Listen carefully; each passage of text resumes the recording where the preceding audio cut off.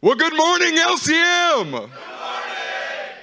Today's date is August 6, 2023.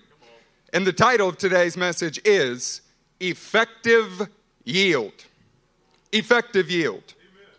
We're telling you up front that today will be a holy mixture of raw transparency, foundational teaching, and practical preaching that will move all of us to action.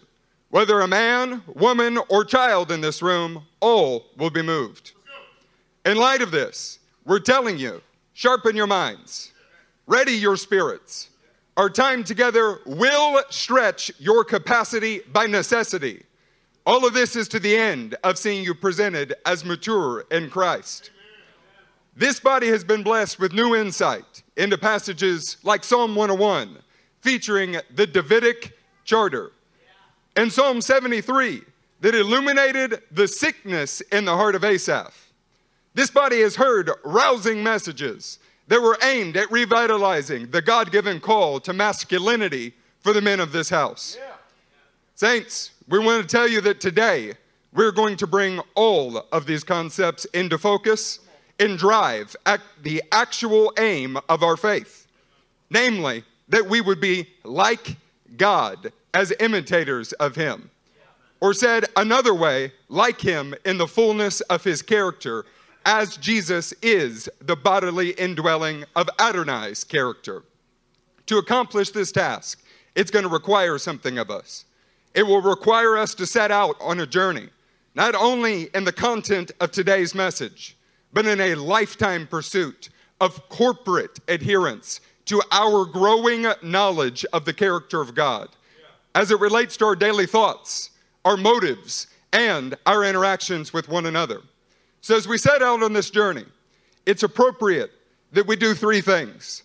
First, that we read a passage. Second, that we give you some biblical definitions. And then third, that we pray together. We are going to start by reading from Ephesians chapter 1. Because in that chapter, Paul has already outlined the kind of prayer and transformation that we are in desperate search of today. And by God, we will find it together. Amen. Ephesians chapter 1, verse 16 says, I do not cease to give thanks for you, remembering you in my prayers, that the God of our Lord Jesus Christ, the Father of glory, may give you the spirit of wisdom and of revelation in the knowledge of him. We are not going to linger here long because we have several earth-shaking things to get to with you. With that said, you must have in your frame of mind that this was written to the mighty church of Ephesus, the church that took on the archons and won. Wow. Paul's unceasing prayer is that they may receive from the Father a spirit of wisdom and of revelation in the knowledge of him. The goal of the Christian faith is that we become like the author of our faith. That's a good word. To be given a divine spirit of wisdom, divine revelation, and knowledge of the divine one is not merely a data drop about God to be stored in the mind alone. Ephesus was a well-educated church, both in the scriptures and the application of the power of God. Paul was praying for something more. He was praying that they might possess the truth of who God is and that it would cause an increasing likeness between them as sons of God and the Father. So let's continue with Paul's prayer in light of what you just heard. Keep that in mind as we continue in verse 18 together. Having the eyes of your hearts enlightened, that you may know what is the hope to which he has called you? What are the riches of his glorious inheritance in the saints? And what is the immeasurable greatness of his power toward us who believe? According to the working of his great might, that he worked in Christ when he raised him from the dead and seated him at his right hand in the heavenly places, far above all rule and authority and power and dominion, and above every name that is named. Not only in this age, but also in the one to come. And he put all things under his feet and gave him as head over all things to the church, which is his body. Come on. The fullness of him who fills all in all. Man, Paul's language is so impressively beautiful. And it's no wonder, because as inspired by the Spirit of Jesus, he is describing the glory that is found in our King, so that you don't get lost in the beauty of the statements and fail to connect the main point. We're going to take these verses in two parts, and we're going to start with the following slide with you. The hope to which you are called. We want to hone in on verse 18. Having the eyes of your hearts enlightened, that you may know what is the hope to which he has called you. Now connect that with verses 22 through 23 about the hope to which he's called you. Gave him as head over all things to the church, which is his body, the fullness of him who fills all in all. The hope is that as his body, we would be completely filled with him. We're talking all in all, church. Let's say it again. The hope of the gospel is that we would have Christ as our head in everything, and as his body be permeated with him all in all. Or said another way, through and through, all the way through, having nothing in us that is not in the perfect image of him. You've already heard that this was the expressed intention of God from the very beginning. Genesis 1:26 actually says, then God said, let us make man in our image, after our likeness. Oh, you guys starting to put the dots together now? And let them have dominion. Then in the next verse, verse 27, so God created man in his own image. In the image of God, he created him. Male and female, he created them. On a similar note, at the end of the canon in Revelation 21:7, it said that the one who conquers will have this heritage, and I will be his God, and he will be my son. Meaning that the expressed intention of our existence will be brought into perfect sonship and unity with the Father through Jesus Christ as the image of the invisible God. Revelation 22 goes on to say, in verses 3 through 4, no longer will there be anything accursed. Man, I'm looking forward to that day. But the throne of God and of the Lamb will be in it, and his servants will worship him. They will see his face, and his name will be on their foreheads. The biblical account itself presents a process or journey that we are intended to walk from Genesis to Revelation. We were made with a measure of the divine image of God that was quickly corrupted by our sin in the garden. Now we were also born again with a measure of the divine nature of God that in some respects is constantly at war with another measure that is within our very members. Two things waging war. This journey from Genesis to Revelation, it is the walk of a bride, or the body of Christ, that experiences the crucifying path that our Messiah did, arriving at a place of total likeness and unity with the Father of all. Saints, this is why Paul is praying that we would gain a spirit of wisdom, of revelation, and divine knowledge. Our hope is in becoming all in all with Christ, which is the culmination of the deposit he gave us in our regeneration and baptism from on high. This is, of course, most fully realized in the resurrection of our bodies from the dead in an uncorrupted state. But nevertheless, it is a journey that we must be on daily, pursuing the hope that we are called to. Amen. All right, you guys say it's a journey. It's a journey. that we are called to. We told you that we were going to take Ephesians 1 in two parts so that we did not miss these connections. Paul not only describes the hope that we have, he also describes the one that we have our hope in. Let's look at our next slide. The one our hope is in. These are the attributes of that one. Immeasurable greatness of his power towards us.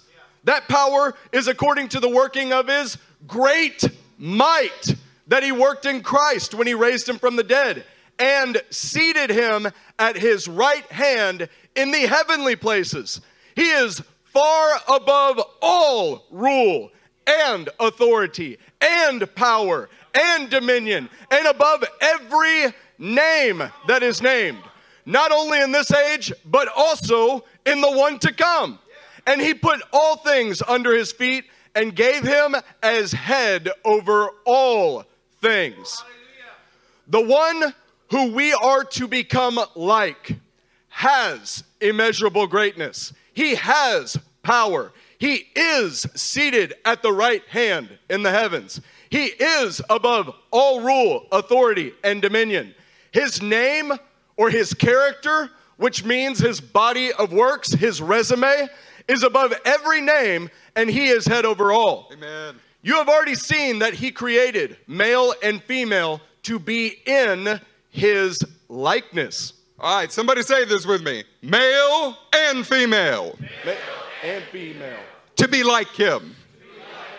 Ladies, I want you to listen today. We're getting everyone in the room, no matter what your gender or age is, because we are all created in the image of God to be in his likeness.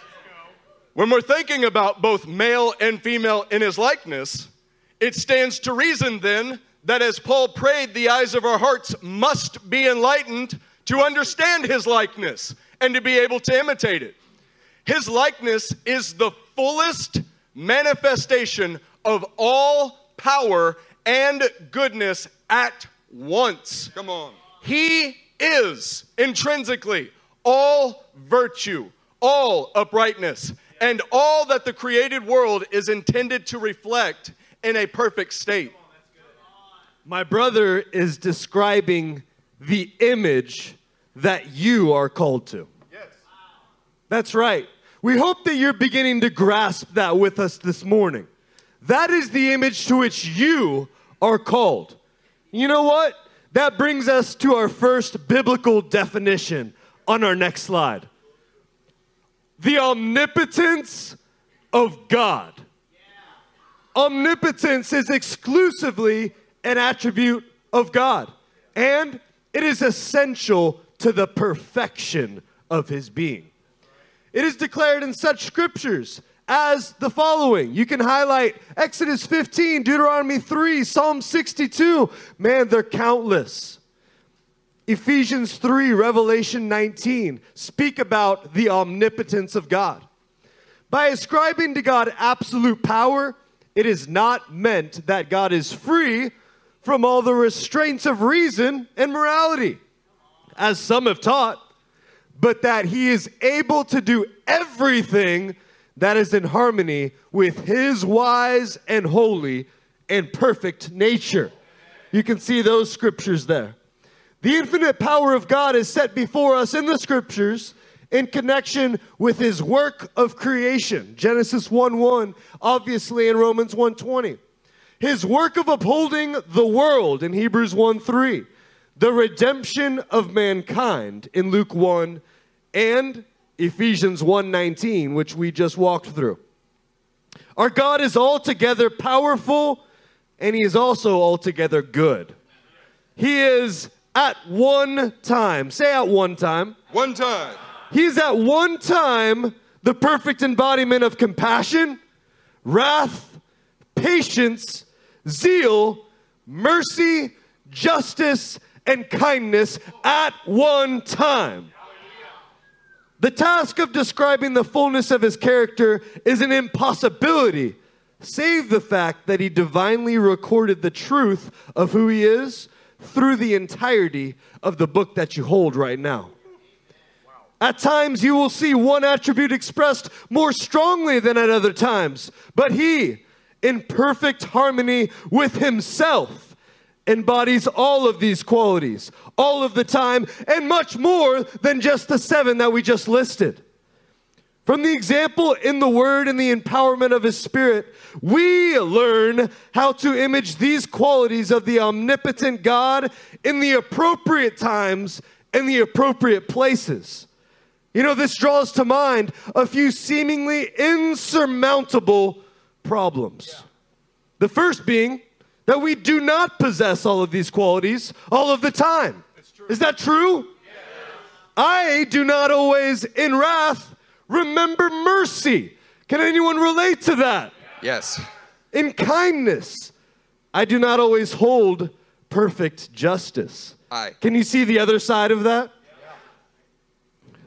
The second is that while we can all intellectually agree with the statements about God that are featured on our slide, our actual thoughts about God and our practice as His imagers, they do not conform to the truth of who He actually is. That brings us to our second biblical definition. You see on the slide, anthropomorphic versus theomorphic.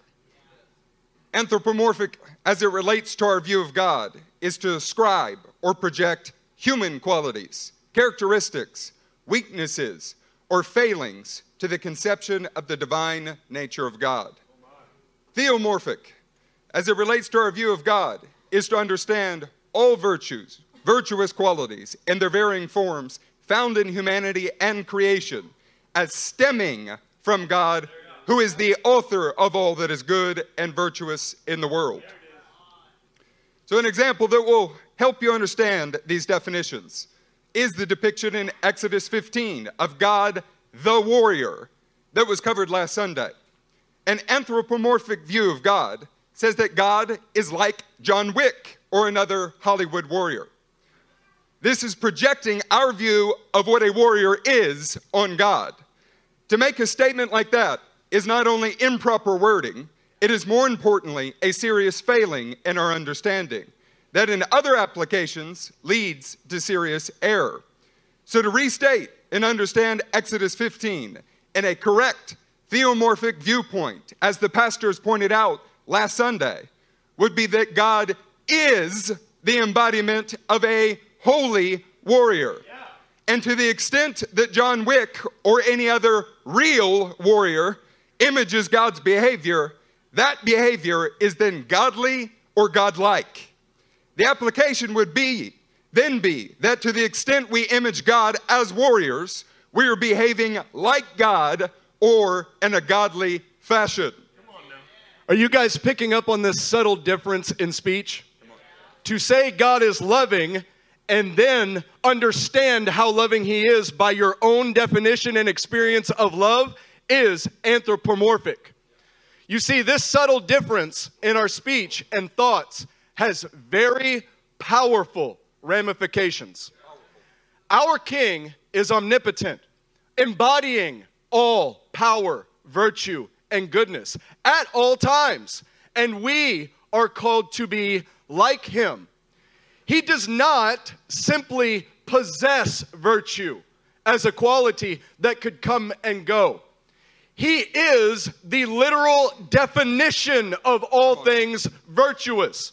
He is in and of Himself intrinsically virtuous, meaning virtue is derived from His character and body of works as recorded in His Word. Yeah. However, our leftover anthropomorphic projections of who God is cause us to misunderstand Him and misrepresent Him completely, as well as to misunderstand what our lives should look like as His imagers. Wow. This sinful anthropomorphic view of God shows its ugly head in all of the areas that we have subtly reshaped our King within the domain of our own minds, based upon our idea of what is good. We are going to consider two qualities that Adonai perfectly embodies at the same time, but that are shocking. Say shocking. Shocking. These attributes are shocking to the modern Christian with an anthropomorphic view of God, including those in this room. We're going to take our first example on our next slide. Look at this compassion as embodied in God. Jeremiah 12:15 says, "And after I have plucked them up, I will again have compassion on them. And I will bring them again, each to his heritage and each to his land." You can see Old Testament 73:55 there, racham. That is the base word for compassion in Jeremiah 12. Look at the 4 lines underneath it. These are some of the variants of racham. The first one, you can see that definition is womb or womb-like.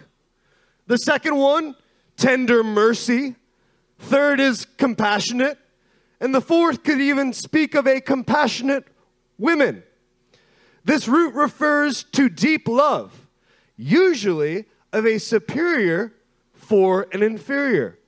It's rooted in some natural bond.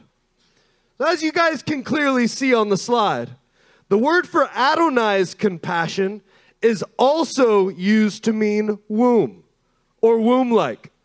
What is being conveyed by Scripture is easily muddied. It's muddled and perverted by an anthropomorphic view of God. God is the embodiment of compassion. And as that quality of compassion is used to describe his people, the word becomes associated with the most compassionate areas of Adonai's creation. Pause for just a moment. Do you guys understand this? If you're looking at God through anthropomorphic eyes, that's perverted with this word. If you're understanding that all compassion comes from God and then is exemplified in areas of the creation, then that's beautiful imagery.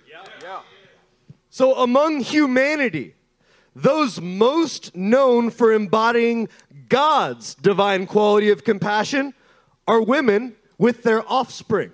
What better example could you see? The concept is that women who rightly apply God's attribute of compassion, well, they are acting in a godly way. They're being God-like. As shocking as it may be for some of you to realize that a divine attribute of God is associated with a woman's womb, in the proper theomorphic view, it is very easily understood. God is where all compassion stems from. And when women rightly image that compassion, they are imaging God on the earth. This is not to say that men are not called to image the exact same quality, men. It's just that women are scripturally known for being better at it than us men are. It's true. In fact, most of you will tend to think that this is solely a feminine trait. But this view is wrong. It is a wrong anthropomorphic view. This is a quality of Adonai. And we as his people were created male and female in his likeness to image his qualities, who he is. Both men and women are designed to image God in all of his qualities.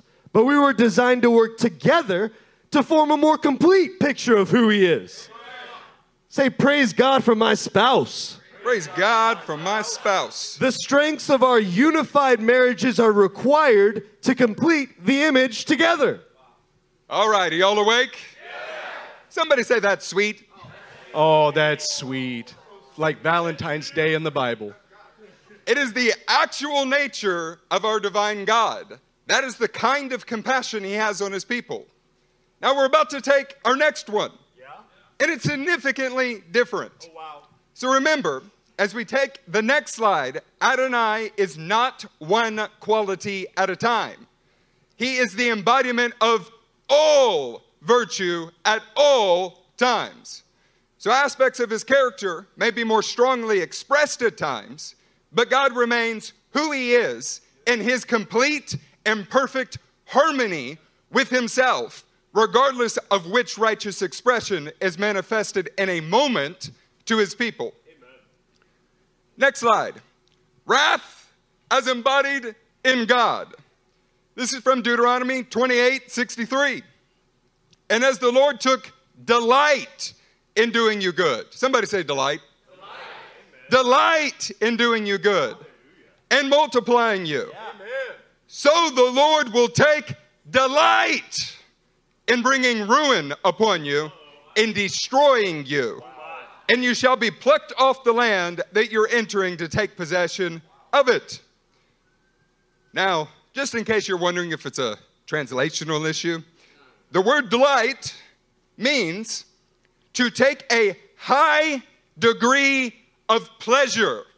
Or Pastor Matthew, pleasure.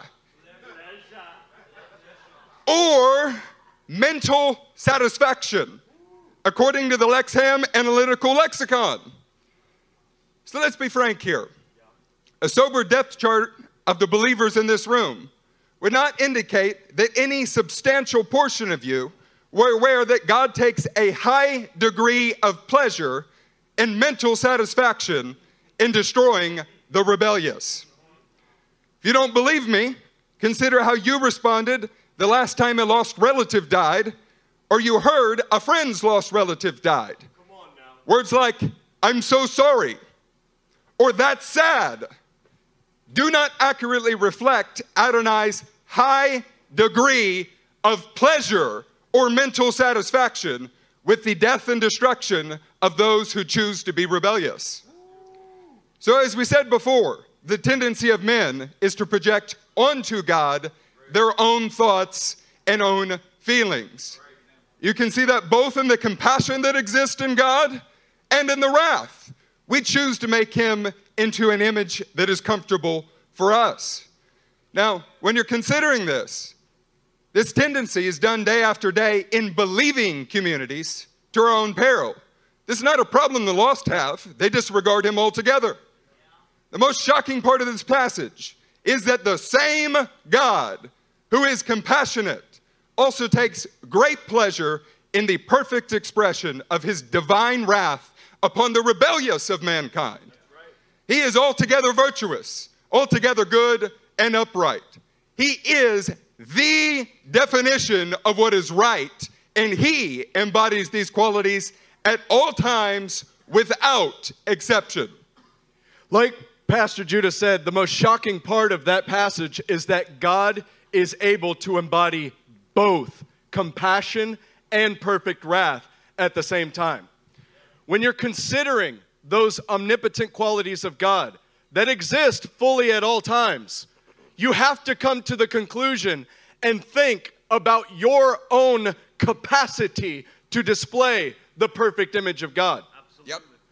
We have a limited capacity to show compassion and wrath. We in the natural tend to only display one or the other at a time, so we begin to view God as only compassionate or only merciful, when he is in fact both at all times in every situation. You see, through projecting our views of what is good onto God, which is anthropomorphic, rather than viewing God as the author of what is good, which is theomorphic, we begin to reshape God in our own minds into our image. This is in effect creating a God of our own making rather than the God of the Bible. To plainly state what that is. Come on now. Do you like it when things are plainly stated? Yes. I do. To plainly state what that is, it is the literal definition of idolatry, which is worshiping a God of our own creation. To project onto him our thoughts in a situation, our emotions in a situation, whether fearful, prideful, whatever you call it, and then to believe that this is actually what God is like, and then walk acting that way, that God is like this, is the definition of idolatry. It is worshiping, believing, acting in the manner of a God of your own creation. It is our own image of what is good, and it is not worshiping and imaging God as he truly is. we have a divine call to image God in all of His glory. This requires that we begin to view what is good in our thoughts and practice as what God Himself embodies as good. This is true of all God's people. It's true for the men in the room, it's true for the women, and even the children within our God-given functions. When you hear preaching about aspects of Adonai's character, like His divine qualities as a shepherd and as a warrior, you really need to remember that what is being preached on are aspects of the qualities of the divine nature that we are called to image. To be able to fully image God, well, this requires that we throw away our own anthropomorphic view of who God is and begin to search for the truth of who He is as displayed in His Word. We are called to image Him as He is, in a theomorphic view of God. As our time in Psalm 73 clearly showed us, the destructive result of meditating on wickedness. Asaph, though he was an incredible man of God, even began to view God in an improper and anthropomorphic way, because his mind was set on the things of the flesh. The Davidic Charter calls us to sing, to make music about the steadfast love and justice of our God. The only way that we can truly image God is by absolute devotion to searching out the truth of His character as found in the Word, and setting our minds on that truth so that we might replicate it here on the earth. This requires a supernatural empowerment from Adonai. So, before we pray together, we're going to read Ephesians 1, 16 through 18 again and pray in accordance with what we read here. I do not cease to give thanks for you, remembering you in my prayers, that the God of our Lord Jesus Christ, the Father of glory, may give you the spirit of wisdom and of revelation in the knowledge of Him, having the eyes of your hearts enlightened, that you may know what is the hope to which He has called you, what are the riches of His glorious inheritance in the saints. Saints, in accordance with what Pastor Nick just read, we're going to pray. As we do, I want you to contemplate the past messages that you've received. It's not necessary to tell a man that it's okay and that he's called to be masculine unless we've spent hundreds and thousands of years of being anthropomorphic, throwing our own thoughts onto God and reshaping Him in our image. The God of the Bible clearly displays that He is the image of what a man should be, and every man reading it, just looking at who God is, wanting to be like Him, should be fully set free like a lion to imitate Him. Yeah. Saints, I'm looking at women of God in this room. The world that we currently live in, including the church world, is constantly at war with the divine image that God has given you in reflection of Him. It is a holy, righteous image of God to be filled with compassion and desiring to raise godly offspring. Yes. It's not only not detracting from you, it is the very representation of how God feels about His people on earth, and you're imaging Him. We're going to pray that our eyes are opened so that we can get rid of the things that we've picked up along the way that were projections on God but are not actually who He is. Stand to your feet with us for a minute.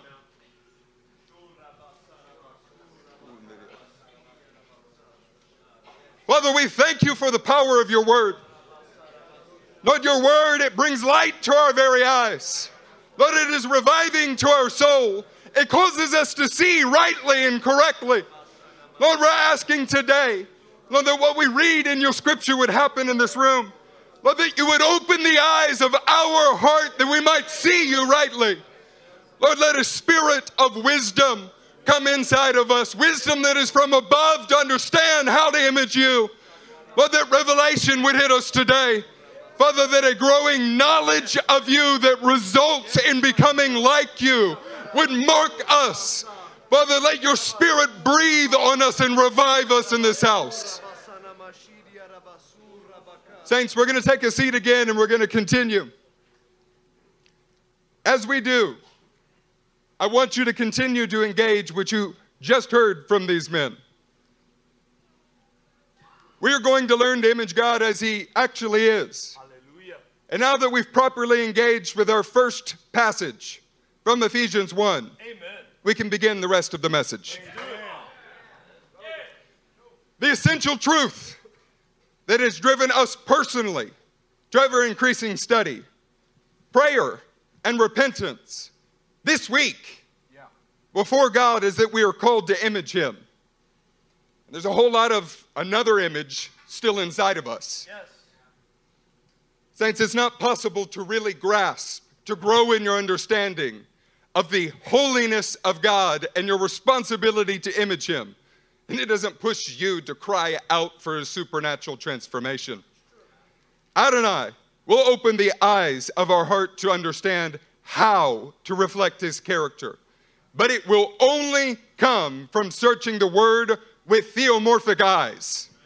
We have been given a deposit, a good deposit, of the divine nature of God that saints must produce its full return in us. In case you didn't know, the term effective yield is an investment term used to describe the exponential rate of growth that occurs when an investment begins to compound on itself over time. To give you an example, an investment of 2 pennies in a month that then becomes 4 pennies, then in another month becomes 8 pennies, and then 16 pennies, so on and so forth. Well, that is an investment of 2 pennies all the way up to 16. It is an effective yield of 800%. You see, this is what the divine image of God is like inside of us.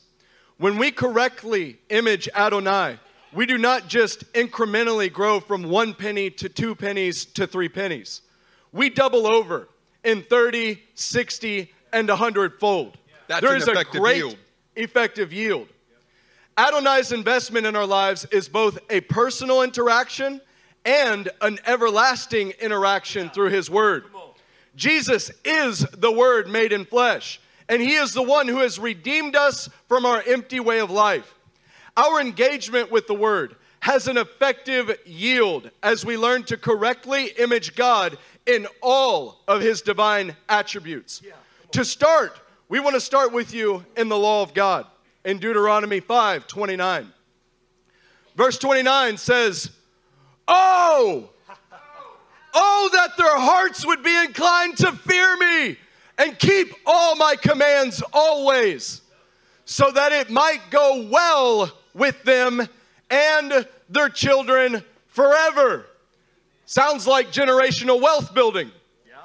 You see, the law of God was given to incline our hearts toward what is right as defined by God in His Word.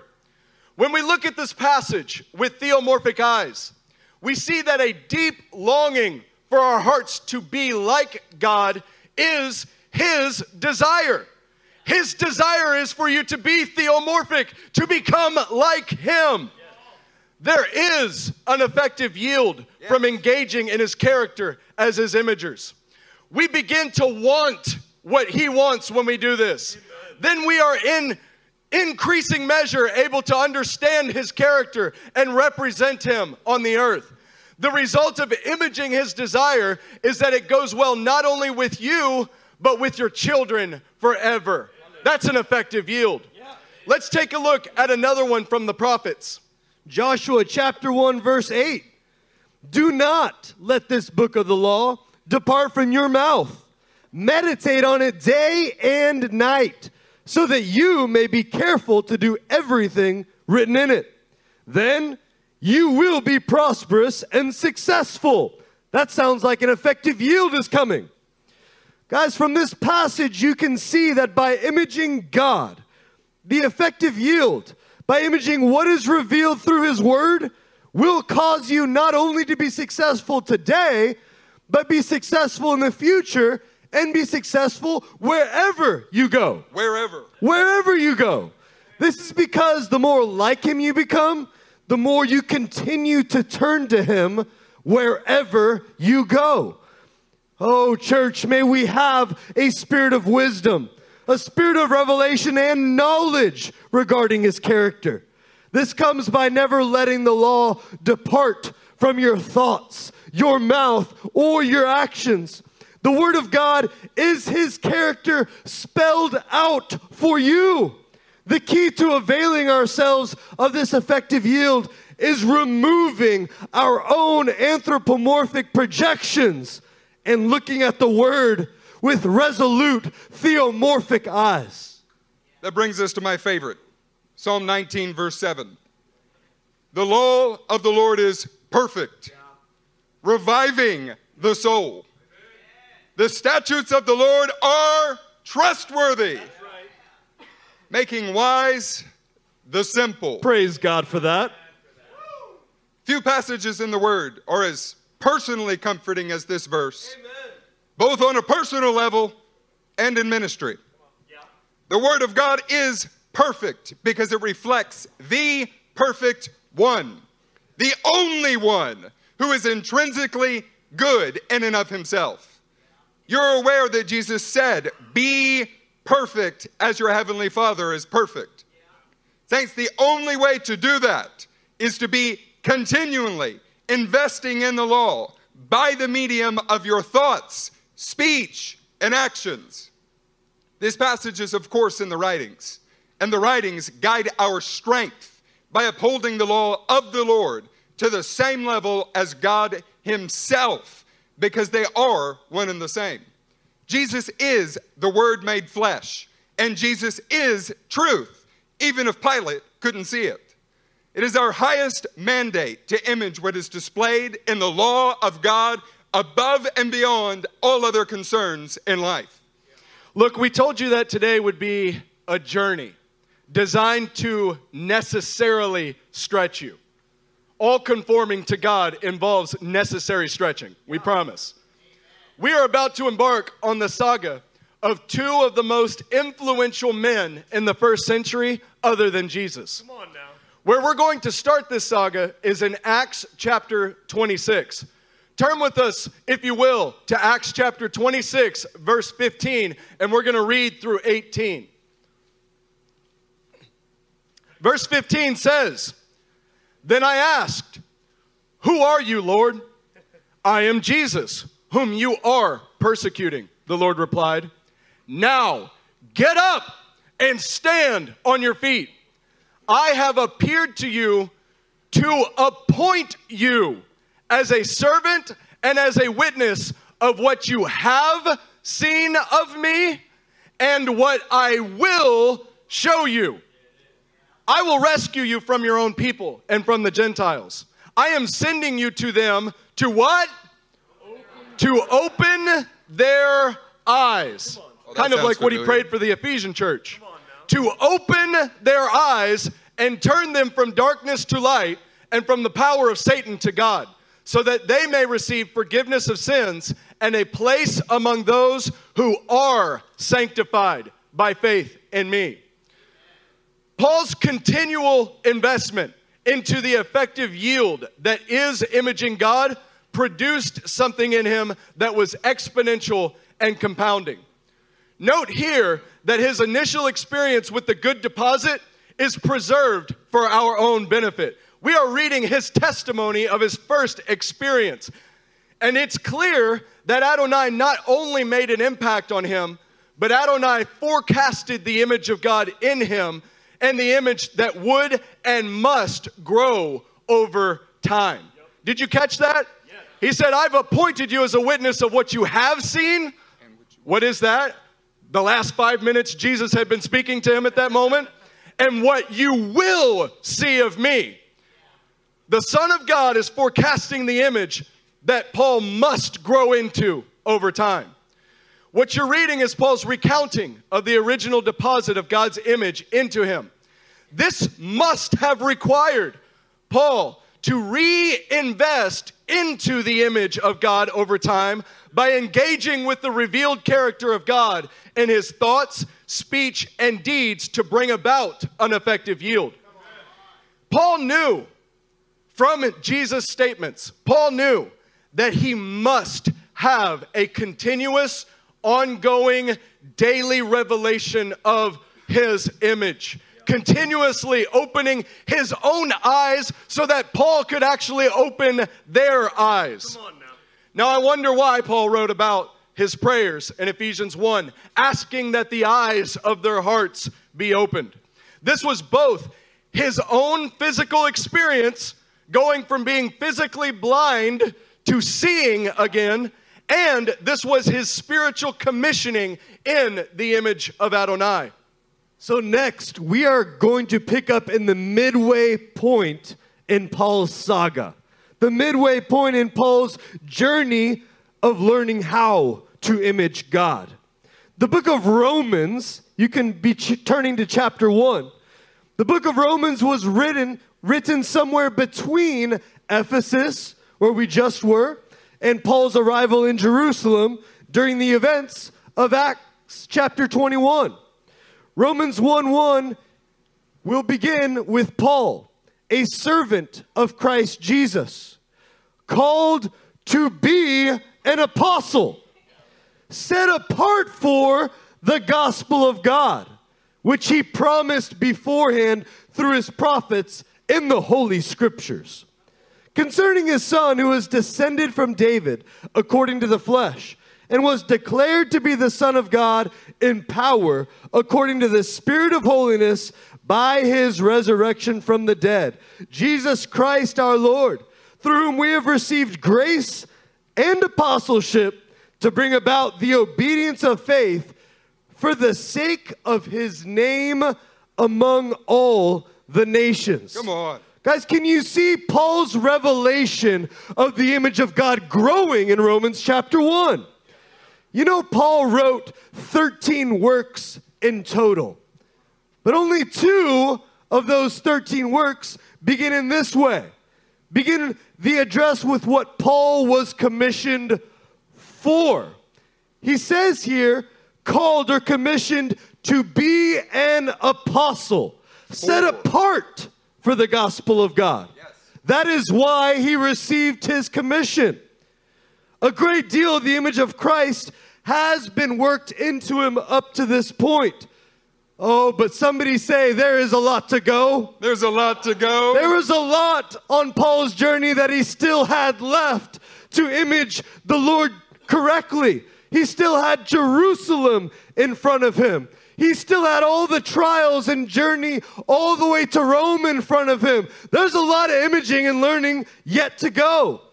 But Paul writes about what has formed him into the image of God, and he also writes about what will form the Romans into the image of God, just like it's done for him. All right, somebody tell me what the title of today's message is. An effective yield. You saw in Acts 26 that when Jesus spoke to Paul, he had a measure of the divine nature that impacted him, and Jesus told him that you will have to testify of what else you also see of me. An effective yield was forecasted. Romans was written between the work at Ephesus and the Acts 21 event in Jerusalem. And he writes about 7 things that he was redeemed, commissioned, made into the image of God for.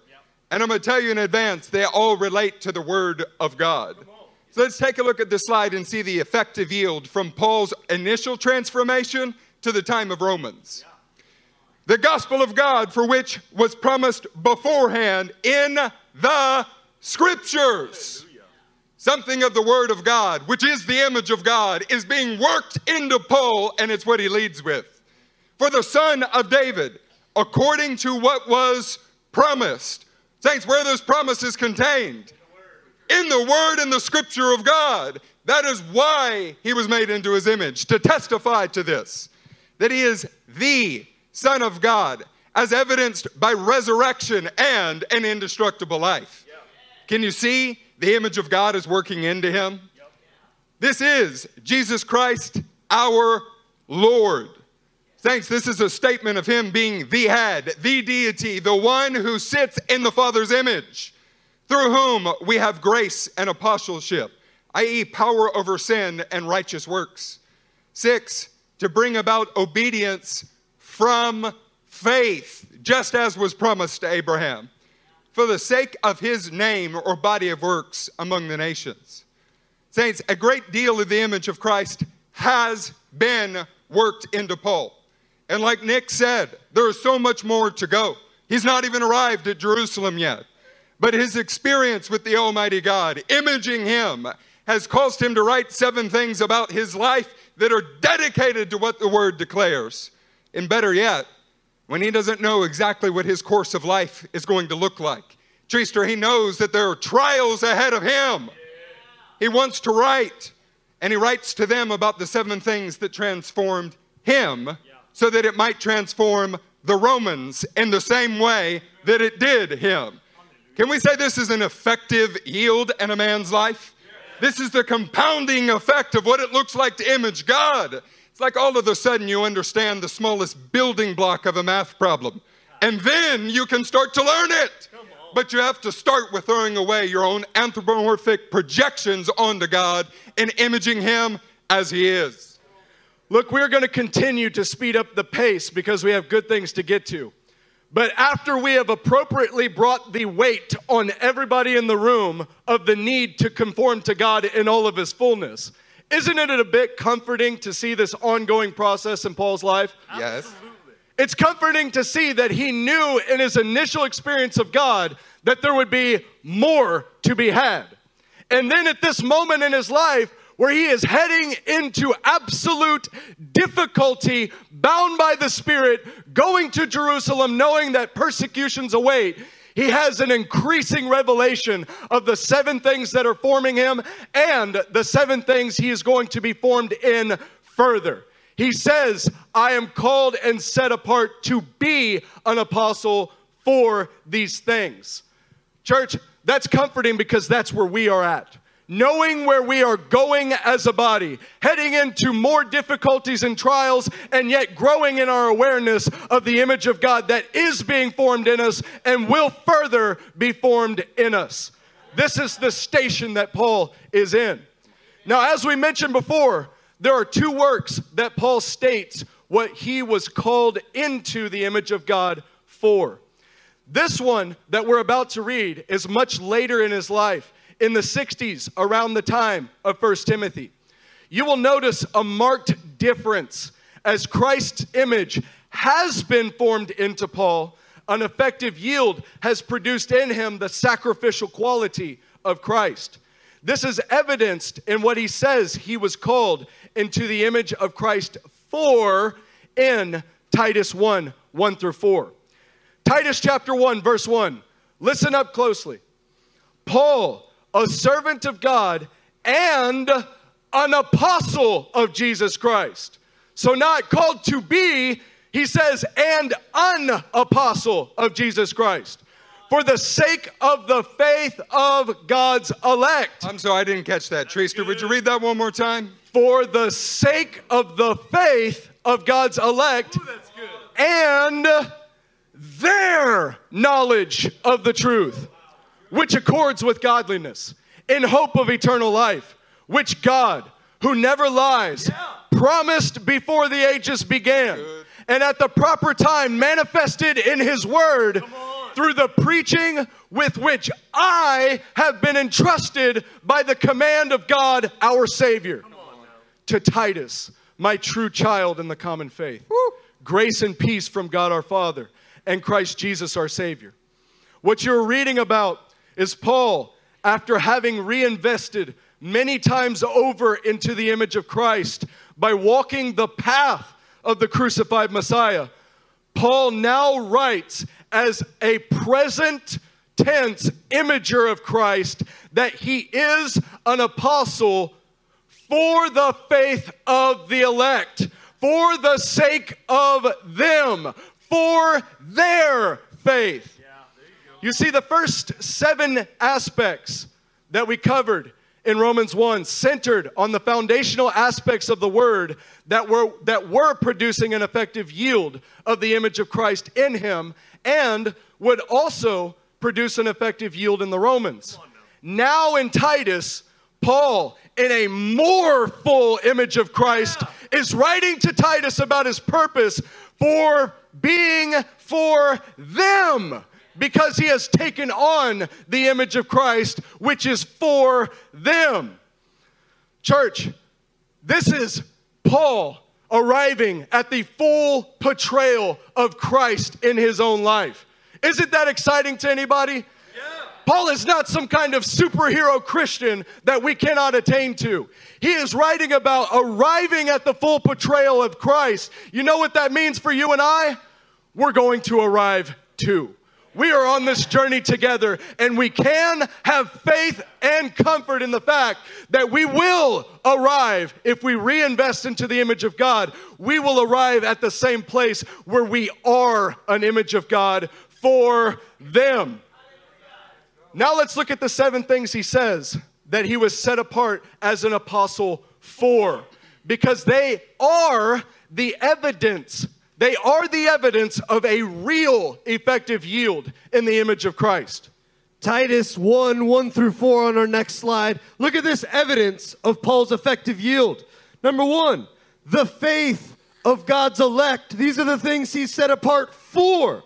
Number 2, their knowledge of the truth. Number 3, in accordance with godliness, or their practice of the truth. Number 4, the hope of eternal life, the hope of their resurrection and glorification together with him. Number 5, the God who never lies. You think he's getting revelation after revelation of God's image? Number 6, it was promised beforehand. And number 7, the manifestation, the visual of his word through Paul's preaching and theirs.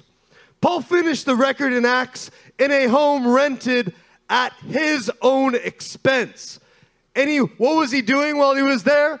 He was equipping all of those who came to him for their imaging of God Almighty.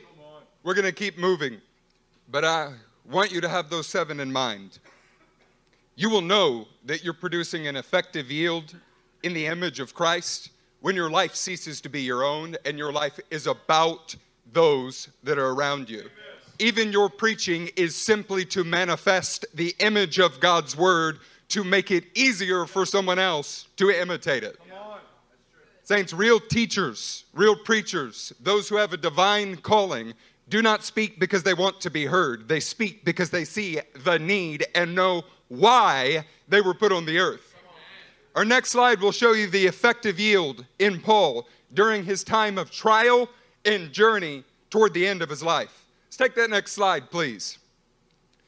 So the first 7 are Paul's application from the word that we found in Romans 1. It's what was produced in him and in his hearers through foundational teaching and application of the word. The second 7 are the effective yield of devotion and theomorphic engagement with the word of God. Paul began to emulate what Christ did with the disciples and lay his life down for them. Now we're going to read the right side. You see, it's entitled Supported Their Work. Each of these references are the time from Paul going from Jerusalem to Rome, and what he spent the rest of his life doing was making arrangements for other ministers, for writing letters of recommendation so that they would be well received and have an opportunity to share the gospel. Doing what it took to make sure when they arrived somewhere they were provided for. Titus 3, Timothy 4, Ephesians 6, Colossians 4, and Philemon 8, among others. We encourage you to read these in your own time. It'll give you an example of what it looks like to have the effective yield of the image of Christ inside of you. To say the least, the image of God was formed in Paul like a deposit that was small in the beginning. I mean, a 5-minute encounter, as amazing as that is, but it had an effective yield in his life that became like Christ through reinvesting time and time again. His life was now about the effective yield, not in himself, but in the effective yield in those that were around him. It's no wonder that Paul wrote in Ephesians 5, verses 1 and 2, therefore be imitators of God as beloved children and walk in love as Christ loved us and gave himself up for us, a fragrant offering and sacrifice to God. Saints, those words are alive in the man's soul. They're not just written on a page. Paul finished his life as a sacrifice and reflection of Christ who did it before him. Ephesians 5 goes on to explain how to image God, whether you are a husband, a wife, a slave, a child, in all walks of life. The point is that you're an imitator of God, imaging Christ in your function. Yeah. Ephesians 5, it's not something that we have time to go over today. But again, married men, I suggest that you go over it, that you go over the teachings that are before you, because it will show you how to arrange your household to be a reflection of the Almighty. Somebody say the best for last. That brings us to the saga of the Apostle Peter. So we're going to switch over to another saga that is happening concurrently with Paul's saga. We're going to start in the beginning for Peter. And this is Matthew 16, verse 15. But what about you? He asked. Who do you say I am? Simon Peter answered, you are the Messiah, the Son of the living God. Come on. Jesus replied, blessed are you, Simon, son of Jonah, for this was not revealed to you by man. This was not an anthropomorphic vision, Peter, but by my Father in heaven.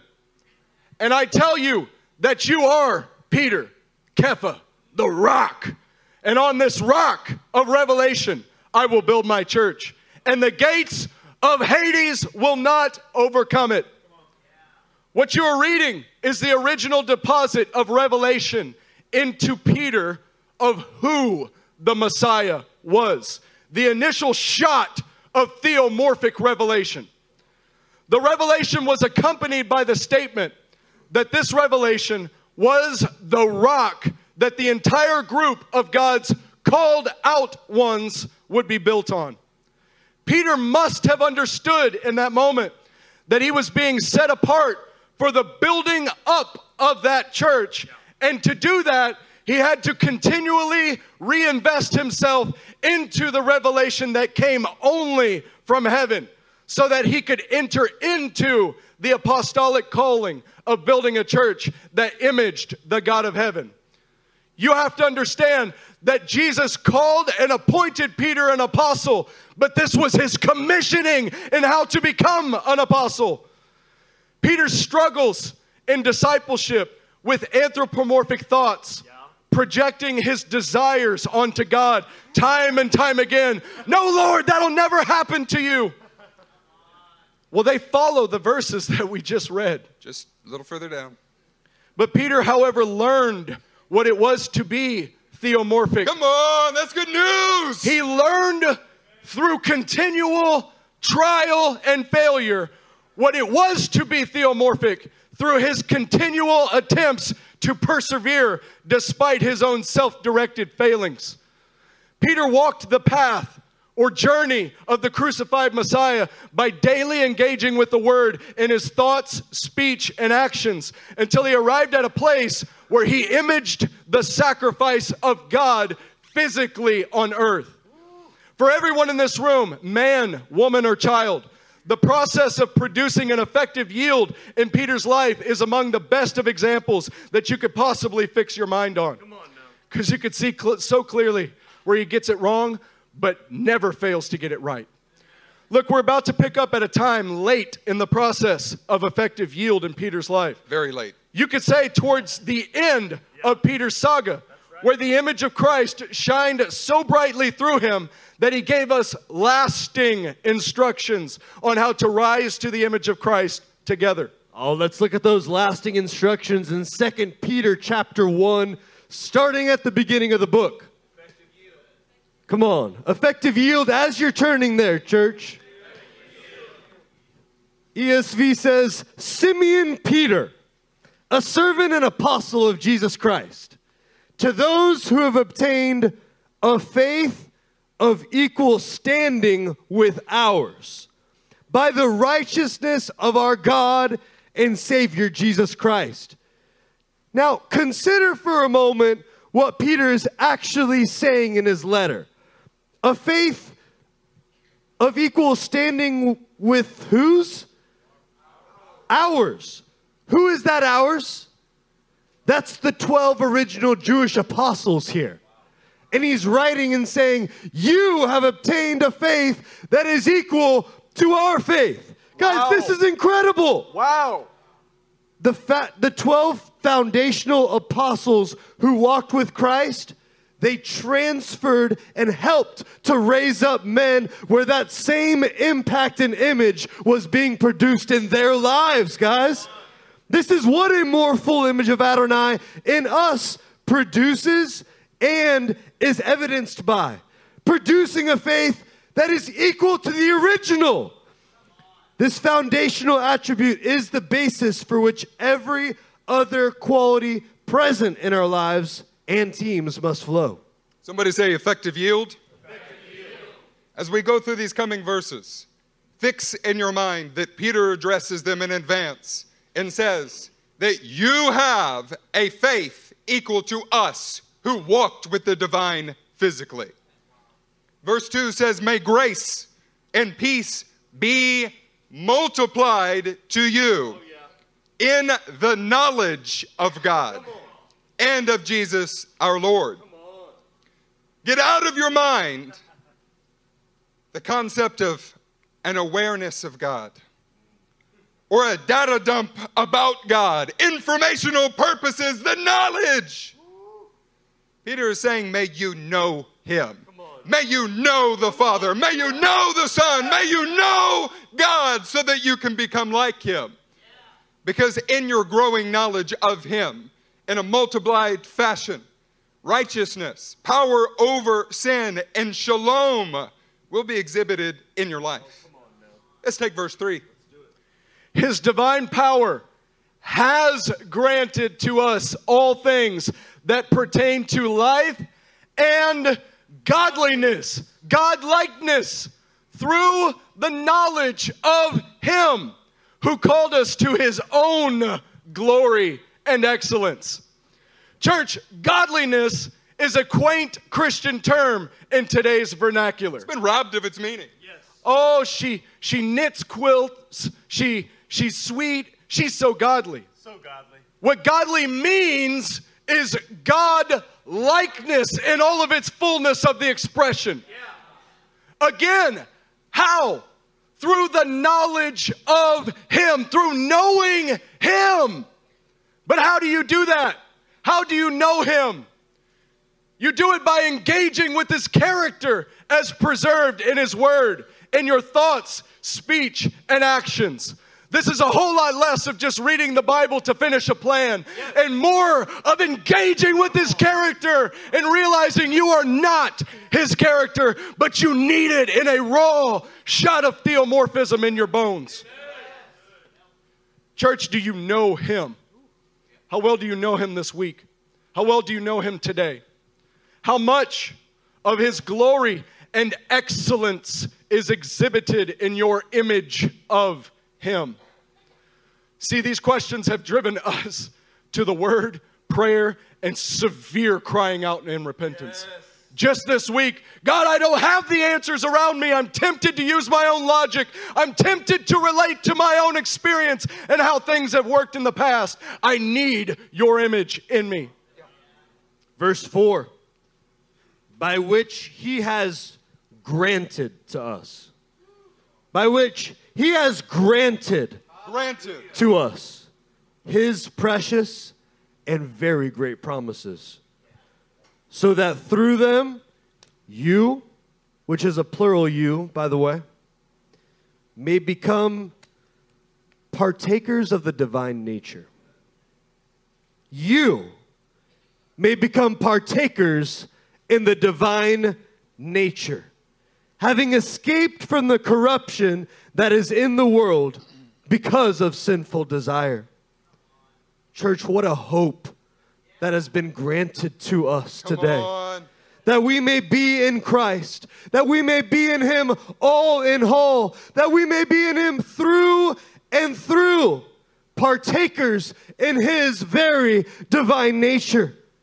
Oh, it's time to avail ourselves of this by stripping away every single anthropomorphic view of God's character and beginning to examine his word with a theomorphic intention of it showing up in all areas of our life, in our thoughts, in our speech, in our actions, in every area of our being. Saints, are you beginning to understand why passages like Psalm 73 portray the death that you experience when you're meditating on something other than the glory of God? Yes.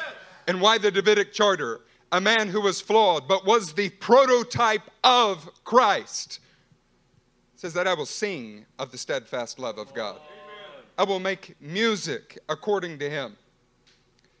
Saints, we've been granted the opportunity to partake in his divine nature. Amen. And again, Nick said it. This is plural. This is not about you individually being allowed to partake in his divine nature. This is about us collectively participating in his divine nature and imaging him on the earth as his one body, with him head over all. That in mind, verse 5 says, for this very reason, for the reason of the glory that has been granted to us, that we have the opportunity to participate in the divine. Make every effort to supplement your faith, which is where he began, with virtue, and virtue with knowledge, and knowledge with self-control, and self-control with steadfastness, and steadfastness with godlikeness or godliness, and godliness, hear this, with brotherly affection, and brotherly affection with love. Meaning, since we have been given the ability to stand in a faith of equal standing with the original apostles, we can and we will grow in a more glorious and excellent representation of his image together. Our imaging of God cannot be done apart from our spouse is. You are one flesh under heaven. The smallest divisible unit in the Bible is not an individual person, but a household. And you cannot do this without the body of Messiah, that he is the head of through and through, or all in all. Yeah. We are participating in his divine nature together, and we will make every effort together to supplement our existing faith with constantly increasing attributes of Christ, and do it together. We've begun this journey, but the process to produce an effective yield requires us to eliminate every anthropomorphic view of God. We have an advantage, though. We have an advantage in that we are not doing this alone. We can see each other's engagement with the word in thoughts, speech, and deeds. And man, it allows us to pick up the strengths and successes of one another. That is like God. I can do that too. Furthermore, we will help each other eliminate many of our individual weaknesses that stem from a lack of theomorphic devotion to the omnipotent character of God as represented in his word. We are, somebody say we are. We are growing to become more like Christ day after day, because we are growing together as we pursue his word above and beyond all else in any other pursuit.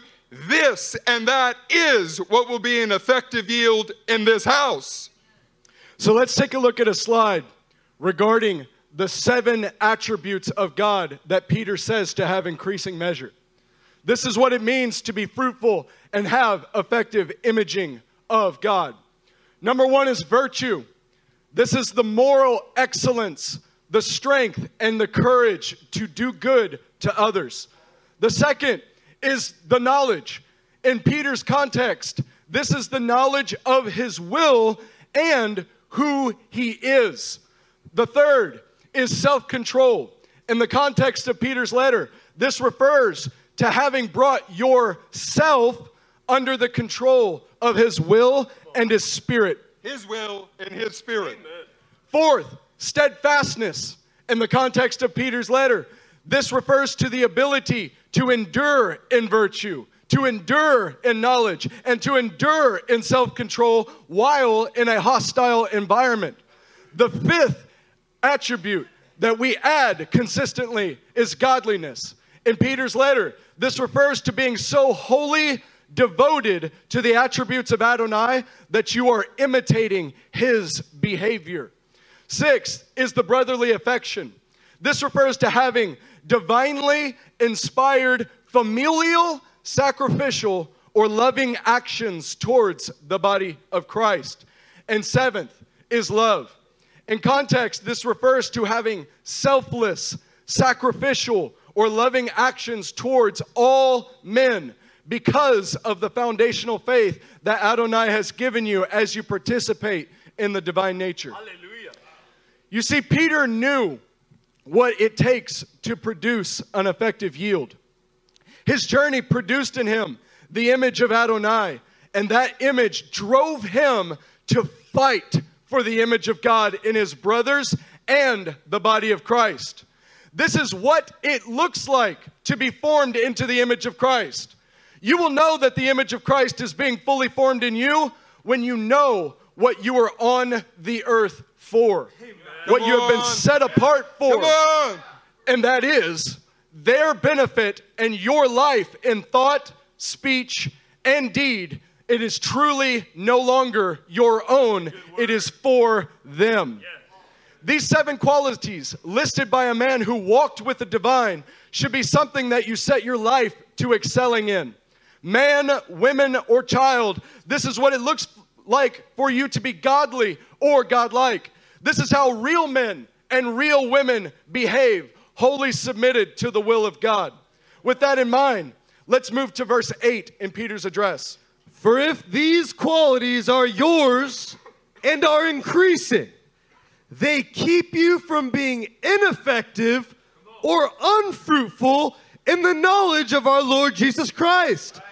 For whoever lacks these qualities is so nearsighted that he is blind, having forgotten that he was cleansed from his former sins.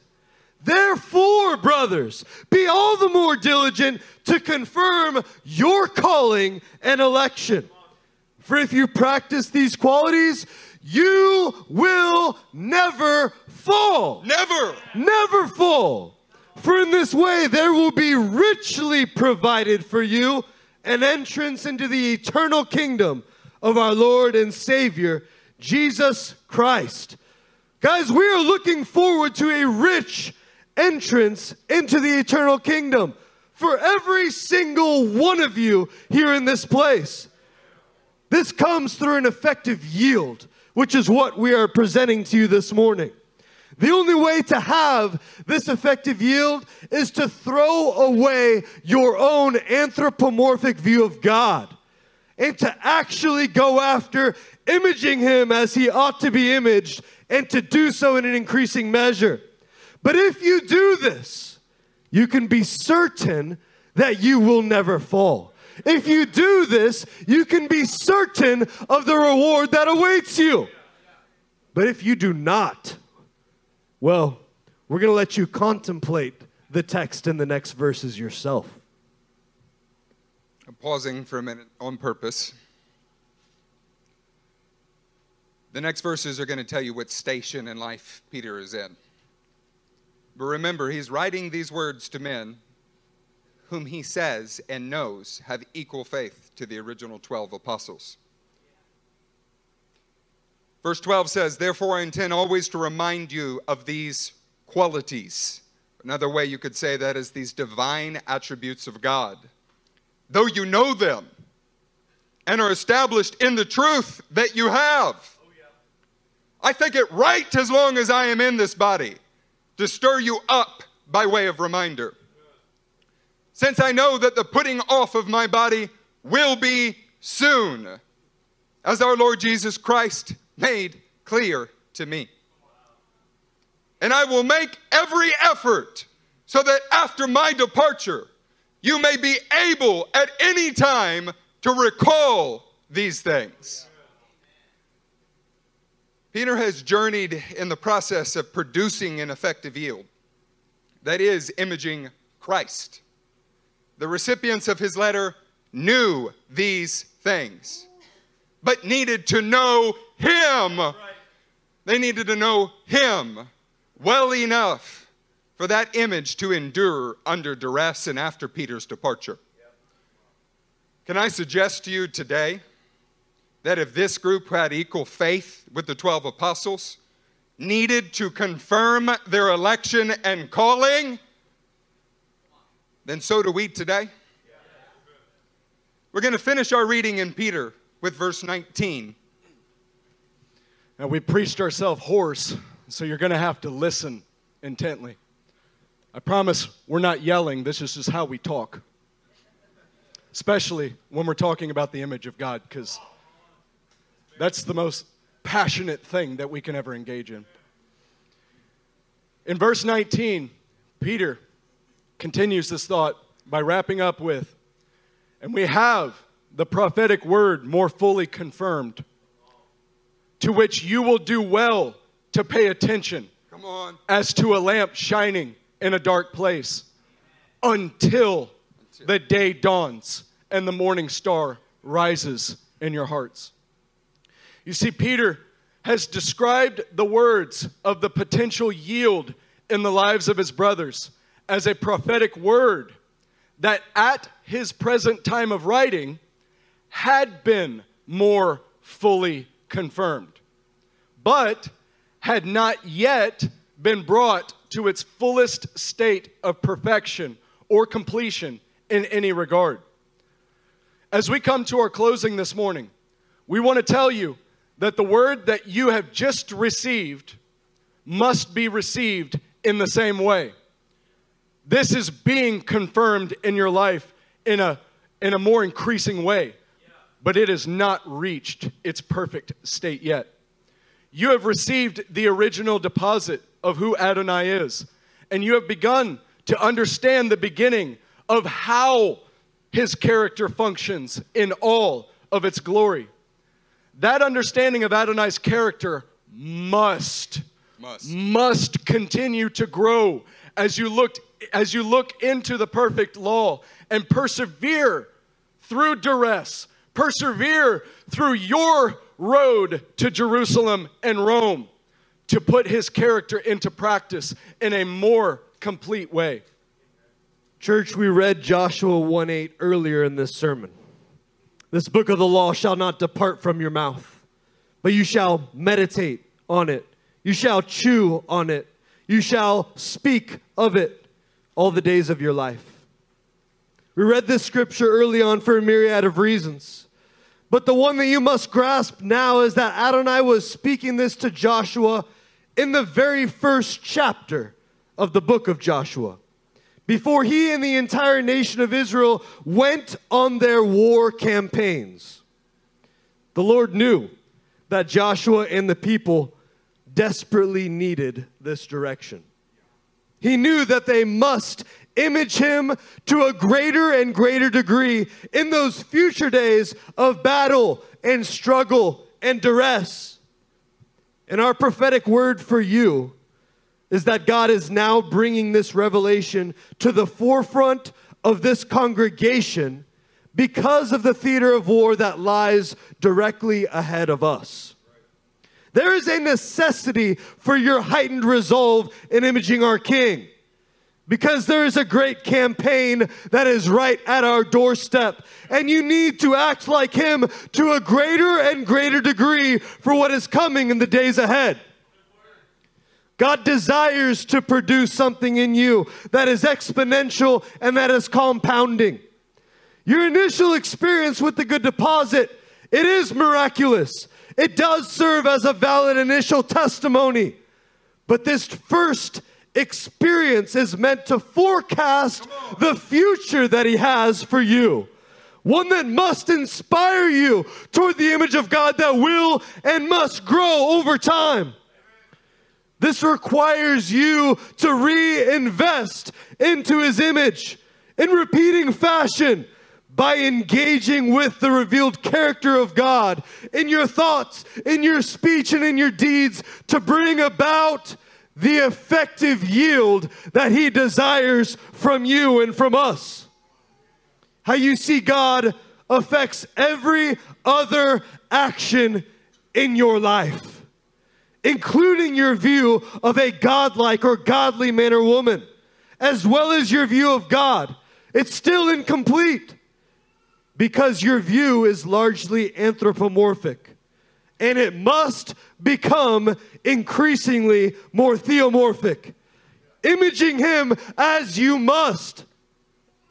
You must have a continuous revelation of him, crucifying your idolatrous views and continuously opening up your eyes so that you can open the eyes of others to this revelation. Saints, can I tell you that as a pastoral and elder team, we feel a spiritual tension? This ministry has a fantastic, consistent track record. We went through the book of Jeremiah. We had no idea how prophetic going through the book of Jeremiah would be. We entered into the book of Acts knowing that it would be a call to action for us. To put it in a household colloquialism, Gabe, we don't drink tonight because something is going to happen in the morning. We're on the edge of combat that we can all feel. We've watched beloved brothers harried by demonic thoughts and desires. We've watched our households in a good God-given way be strained under more pressure than we've ever held.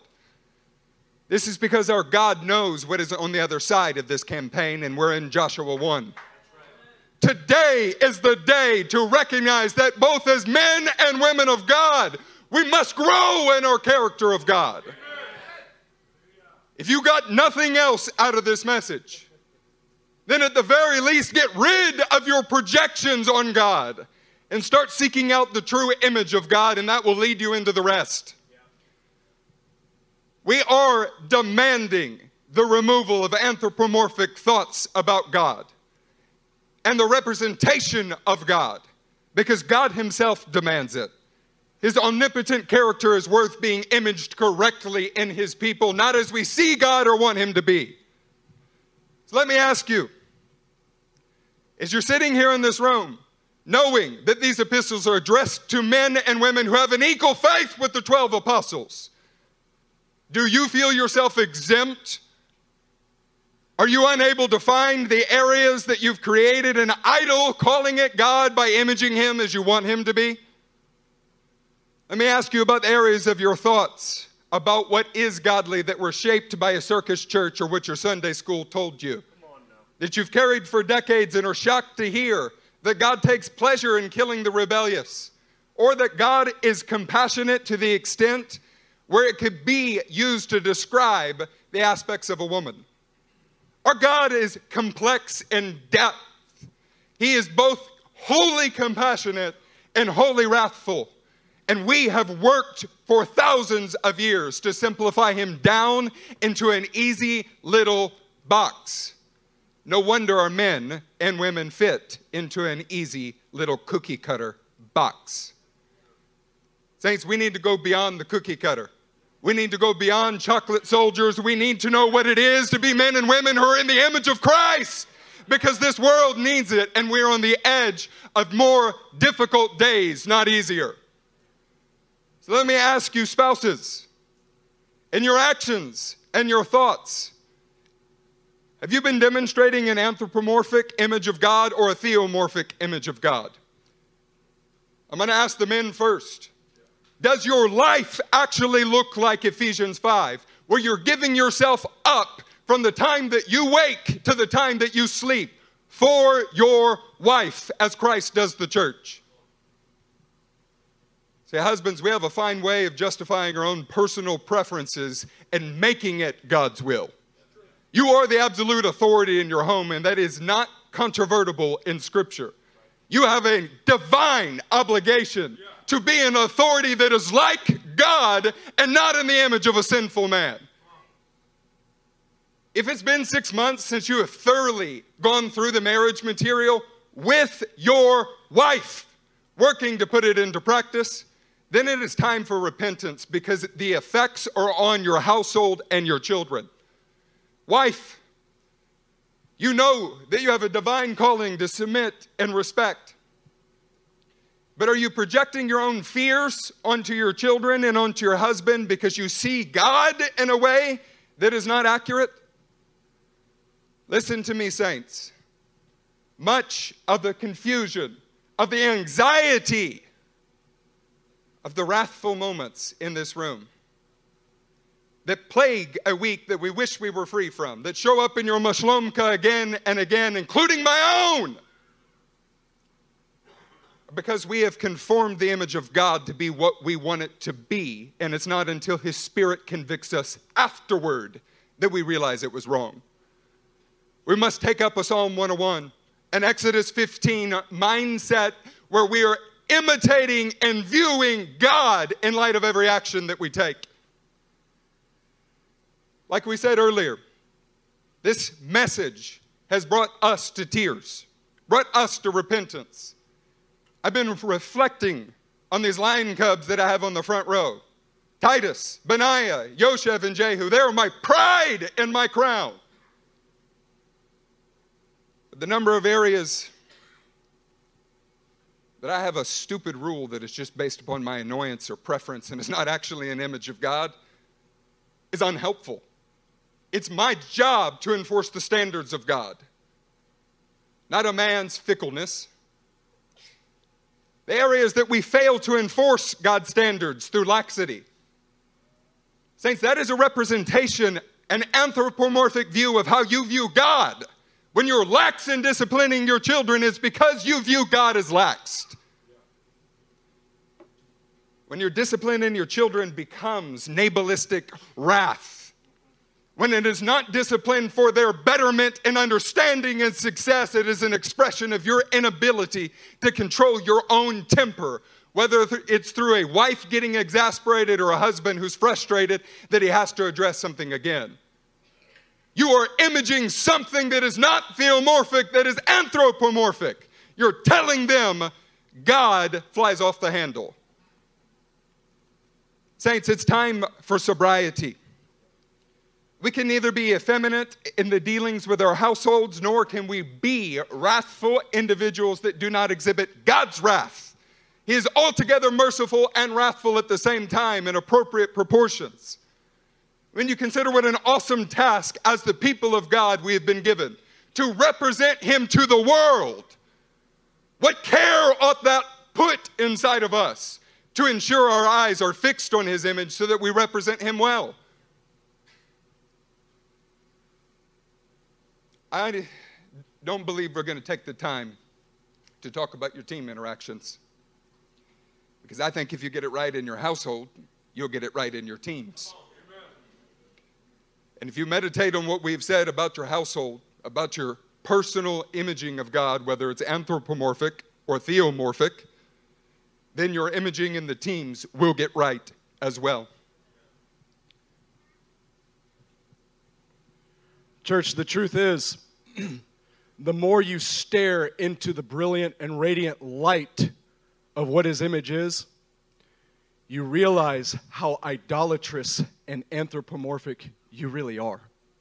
You realize how many idolatrous thoughts that you have cast upon God and what He accepts or does not accept.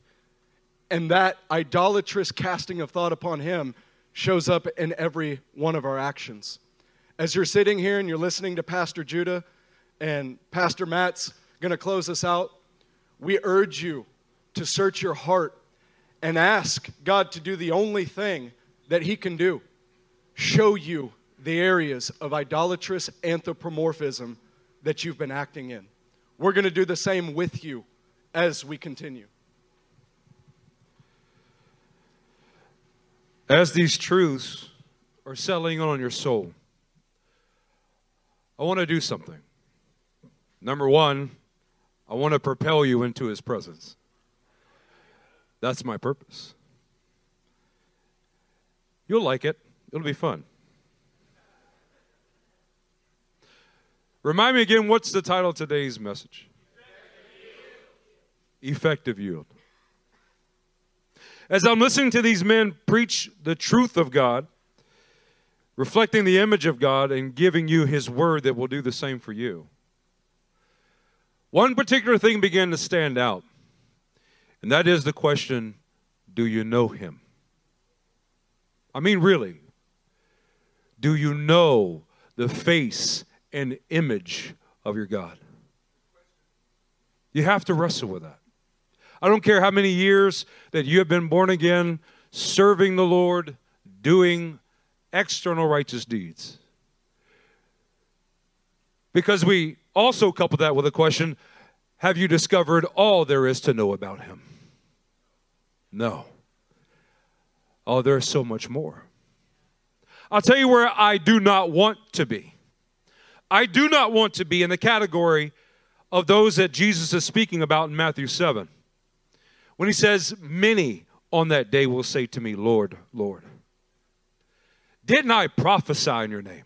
Didn't I cast out demons in your name? Didn't I heal in your name? And he will say to those, away from me, you workers of iniquity, for I never knew you. And that word know is the same intimate language like a husband knows a wife, and therefore a wife knows a husband. So I ask you again, wrestle on the inside. Do you know him? More importantly, does he know you? Can he recognize his image at work and displayed inside of you? I'm not talking about the image that you show to pastors and elders when you show up at a meeting. And by the way, by the grace of God, he helps us see right past that mask, because he shows us what you need. And that's why we live the way that we live in front of you. And therefore, that's why we preach the way that we preach. You know, I cannot help but reflect on John 15, the ever-narrowing days of Jesus' life on earth. And he makes the point of this message very clear and succinct. When he says, I am the vine, and you are the branches. And particularly in verse 5, he says, if you remain in me and I in you. Meaning that if you become theomorphic and my image is inside of you, you will bear much fruit. That much fruit is not just a quantitative measure of fruit. It is also a qualitative measure. Ever increasing fruitfulness and better fruit each time that there's a yield and a harvest. Now, in a very encouraging way, look at your life now. For those of you who have been solid and faithful members of this church that we know your face so well. A sobering look at your own life will determine, is the fruit that I'm bearing now all in greater quantity and quality that reflects the image of my God? Reflect on that. Weigh and measure your hearts before the presence of God. And this is what will begin to happen. Just like when the ark of God came into proximity of the Philistine god of Dagon, is that those idolatrous images that oppose God's image will be found to be on their face with their arms and head broken off. When you draw near to God's presence, it is designed to crush idolatrous images that you have made and called it God, but it is not. These men read from 2 Peter. And as we have studied this morning and last Sunday, Peter was a man who encountered a lot of force to be shaped into God's image. The removal of what he added or what he denied of God's image and took on his own. In fact, the following two verses where these men concluded this morning in 2 Peter 1, starting in verse 20, says this: knowing this, first of all, that no prophecy of Scripture comes from someone or man's own interpretation or man's own designing of who God is. For no prophecy was ever produced by the will of man, but men spoke from God as they were carried along by the Holy Spirit. As they were carried along by the image of God being manifested by the power of God. What he did inside of you, that first great and glorious day that you were born again, is that he put his divine image inside of you.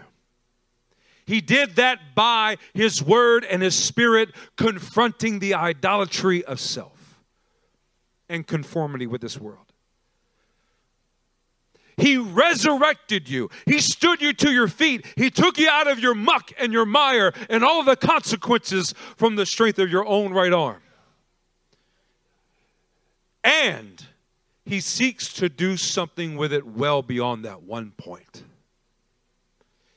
He wants to multiply his image. He wants to increase his image. Long gone are the days when we have settled into a comfortable place of divinity and say that we must do no more from this point forward. That, saints, is the day that we die, and not physically. That is the day that we cease to be fruitful. Last passage, Hebrews 12:1. This sums it all up. Therefore, since we are surrounded by such a great cloud of witnesses. I'm going to pause there. Usually we say within this context, those that encompass the great cloud of witnesses are the heroes of our faith. Abraham, Isaac, Jacob, all the men of God that we have seen. But ladies, you know who else is there? Sarah. You know who else is there? Rachel. All the great women that have been displayed through God's word that took up the mantle of God's image, reflected the authorities over them, and equally with bravery did the will of God. Oh, how can we not think of Jael? That's one brave woman. In light of those that surround us in the heavenly realms that have displayed the image of God and now stand in the full presence of God, let us throw off everything that hinders. It relates to this message this morning and for the rest of our lives. Let's throw off every anthropomorphic image that we have assigned to God's image, because it hinders. And there's a connection in this passage as it goes on, and the sin that so easily entangles. You want to know why there's a repetition of sin in your life? It's because you have not cast off everything that hinders. That conformity of God's image into what you want it to be. And let us run with perseverance the race marked out for us, fixing our eyes on Jesus, the author or pioneer and perfecter of faith. What's happening this morning is that you're being confronted with the truth of God and with his presence and thereby his image. And it's for the purpose of pioneering a new and greater walk inside of you. It is for the purpose of perfecting the walk that you currently possess. For the joy set before him, he endured the cross, scorning its shame, and sat down at the right hand of the throne of God. That model is also for you.